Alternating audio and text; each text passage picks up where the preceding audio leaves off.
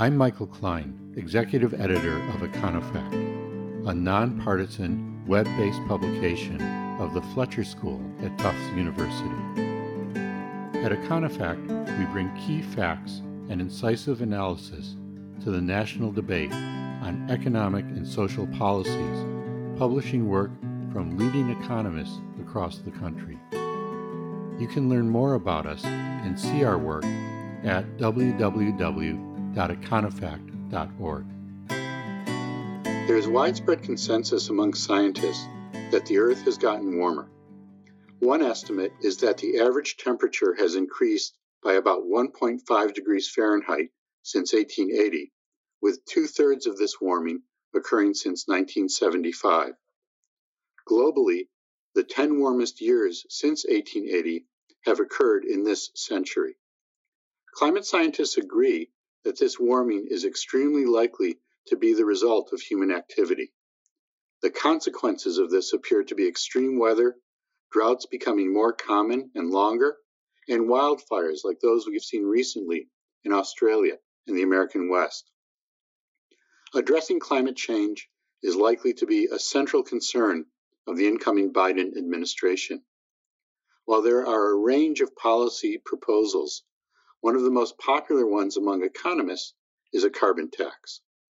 Support for this comes from economists across the political spectrum. One of the world's leading experts on the carbon tax is Professor Gilbert Metcalfe, my colleague at Tufts University. Gib has frequently testified before Congress, served on expert panels for the National Academies of Sciences and the U.S. Environmental Protection Agency, and he also served as the Deputy Assistant Secretary for Environment and Energy at the U.S. Department of the Treasury in 2011 and 2012. Gib wrote the 2019 book, Paying for Pollution, Why a Carbon Tax is Good for America. Gib, welcome to Econofact Chats. Thanks, Michael. A pleasure to be here. Gib, let's start off by talking about the evidence about the warming of the Earth and the human contribution to it. Is there any controversy among serious researchers that climate change is real and largely due to human activity? No, there really isn't. Let me quote from an Econofact memo that Jim Stock wrote a few years ago. In his memo, he points out that according to NASA, 97% of climate scientists who are active in publishing research agree that it is extremely likely that human activity has contributed to climate warming. So there's really no controversy at all. And what's the evidence that extreme weather and droughts are the consequence of climate change? Well, look, there's no smoking gun, but there's lots of accumulating evidence. Well, there's smoking trees, right? Well, yes, and we even have exploding trees in the wildfires out west. But seriously, MIT scientist Kerry Emanuel has identified clear links between hurricane intensity and climate change. And we know that warming temperatures have reduced wintertime snowpack in California. And this is extremely worrying because California relies on this snowpack as effectively a storage battery for their entire state aqueduct system. So they're in trouble if they lose that snowpack. Many other concerns are economic consequences of these changes in climate. Can you discuss some of these? Well, let me tick off a few. So we know that global average sea level has gone up by a little over 3 inches since 1993. Well, 3 inches doesn't sound like that much, Gib. Well, it doesn't. But the way to think about it is imagine if we think about a bell-shaped curve, which is a distribution of impacts, if we shift that curve over just a little bit, all of a sudden the tails of that curve become where extreme events take place, become much more likely. And to make it more concrete, even though 3 inches doesn't seem like much, what this has led to is high tide flooding events that have more than tripled in the past 20 years. And that's a big problem. The problem is that averages obscure the problem. And then there are health effects of extreme heat, like in the same way that I talked about an increase of 1.5 degrees. That also is a shift of the distribution, and we've seen more extreme heat experiences and their health effects of that, right? Well, that's right. Again, what looks like a modest increase in the average temperature, but it has led in the United States to the number of days with the temperature being above 90 degrees Fahrenheit going up by nearly a quarter. And we know that mortality rises sharply with more persistently hot days. And more importantly, it especially impacts lower income households. So that's a big problem in this country, and it's an even bigger problem in countries like India. So, what do we do? As I mentioned, you're one of the foremost experts in the world on a carbon tax. Can you briefly explain what this policy is and how it would work? Sure, it's really straightforward. It raises the price of fossil fuels, coal, natural gas, and oil based on their carbon content. Why carbon?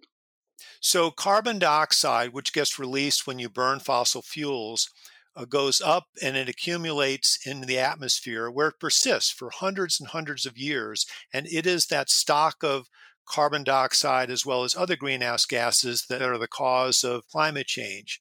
And just to think about that persistence, just think about Henry Ford's first drive in his Model T car over 100 years ago. Some of that carbon dioxide is still floating around up there.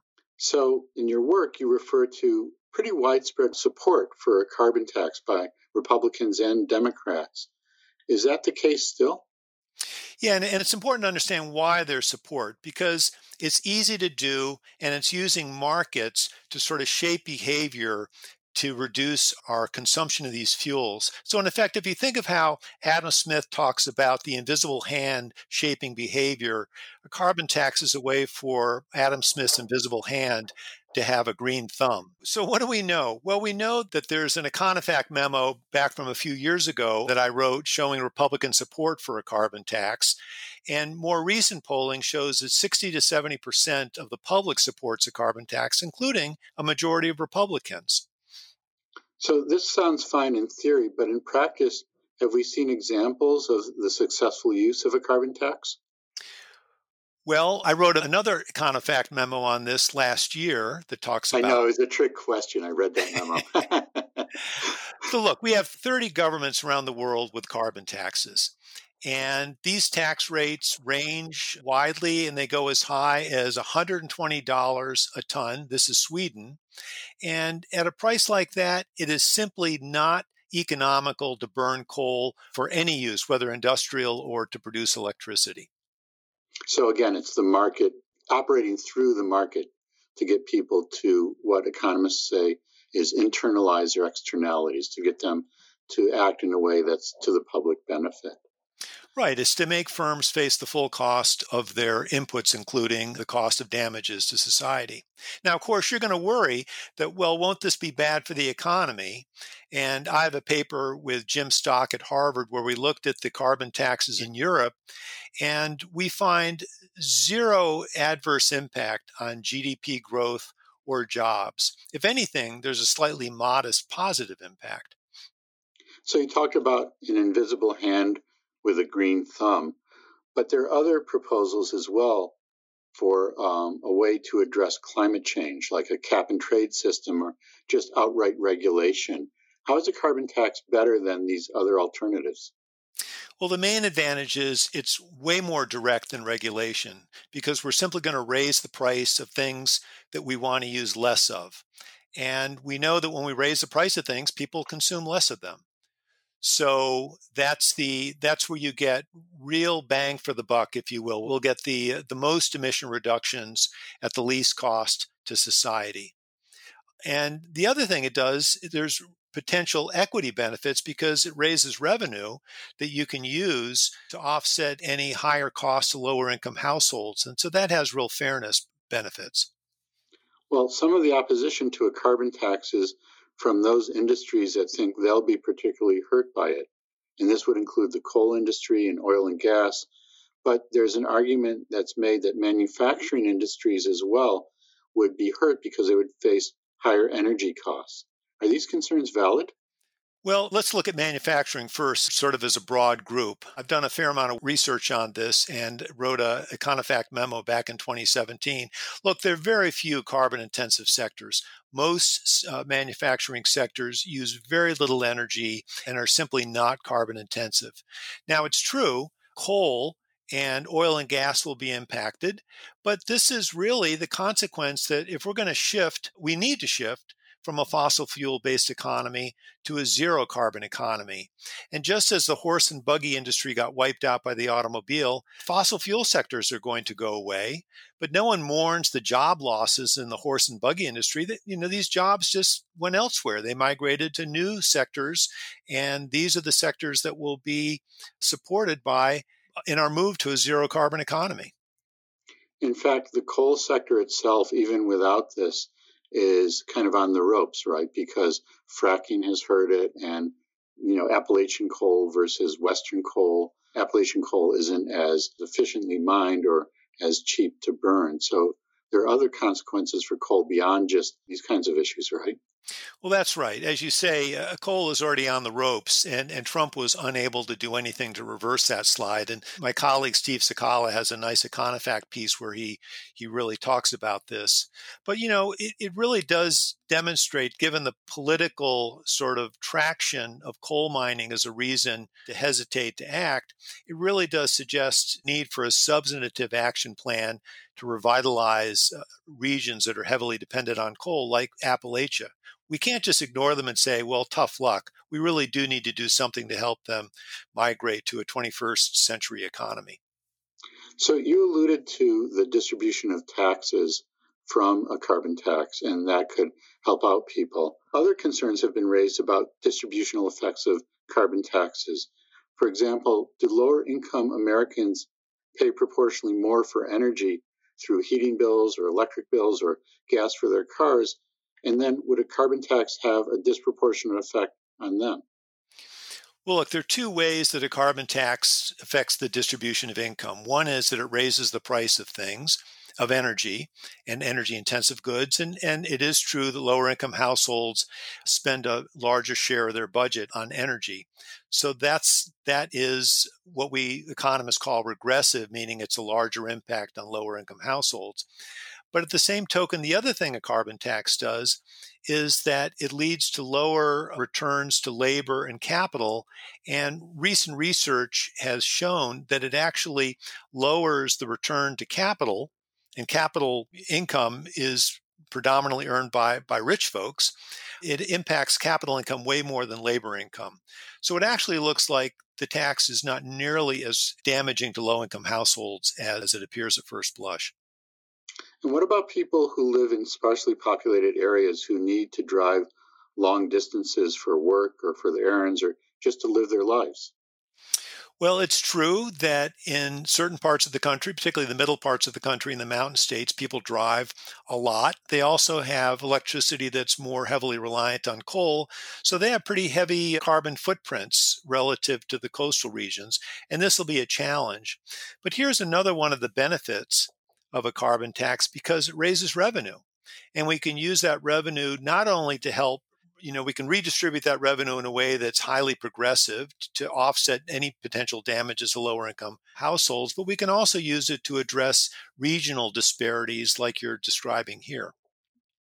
Have people who have studied the carbon tax or advocated for it discussed that kind of redistribution of the revenues in a way to mitigate the effects on people who will be most hard hit by it?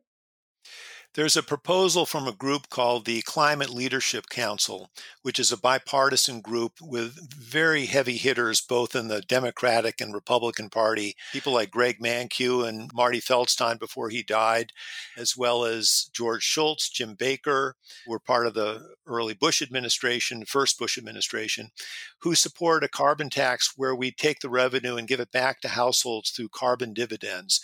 And this is extremely beneficial to lower income households. It's a pretty popular plan. It's getting a lot of traction, and a lot of businesses have signed on to support this plan. Well, along with the distributional effects within the United States, efforts to stem climate change would have quite different effects across countries as well. Governments of countries like China and India have argued that the United States had its opportunity to industrialize and raise standards of living for its citizens, and in so doing, it created pollution. And then the argument goes that the Chinese citizens should also have this opportunity now to raise their standards of living as well. How do you address this argument? Well, they're absolutely right. They absolutely should have the right to raise their standard of living.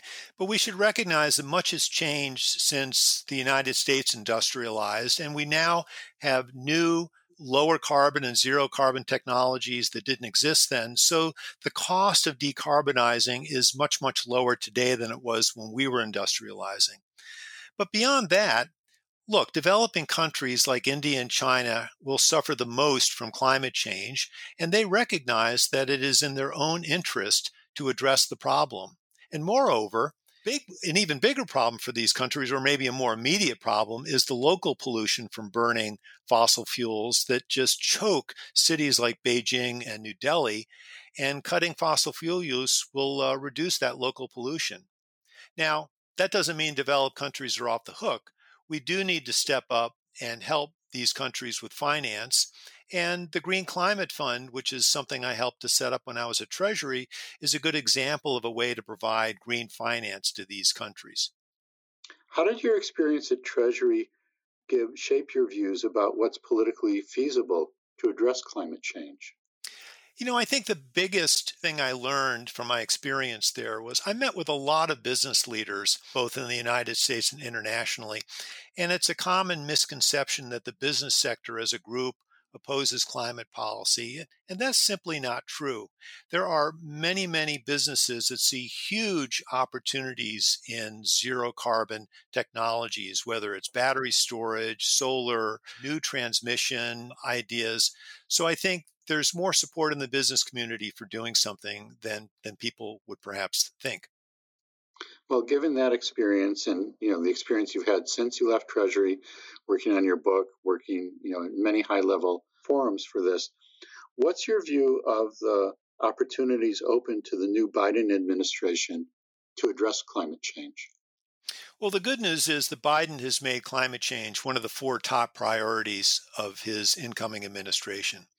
But look, the problem is challenging, especially when you realize that politicians have limited bandwidth and we have some really extremely challenging problems. But there are some synergies here that I think are important to keep in mind.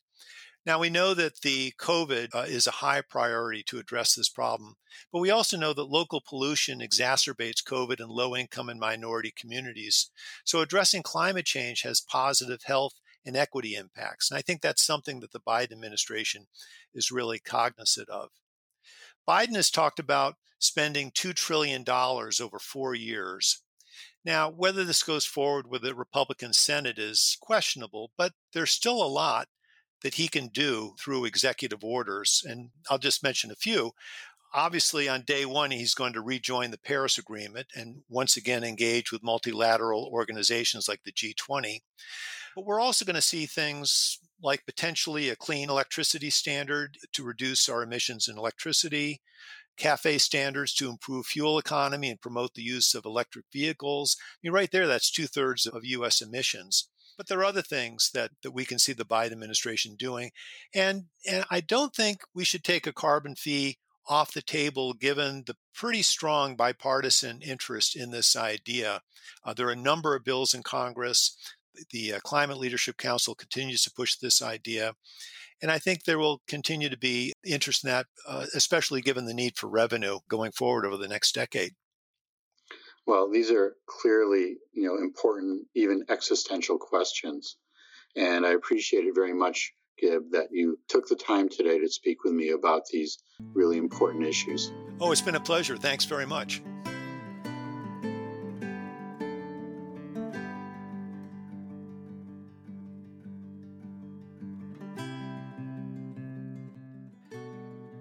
This has been Econofact Chats. To learn more about Econofact and to see the work on our site, you can log into www.econofact.org. Econofact is a publication of the Fletcher School at Tufts University. Thanks for listening.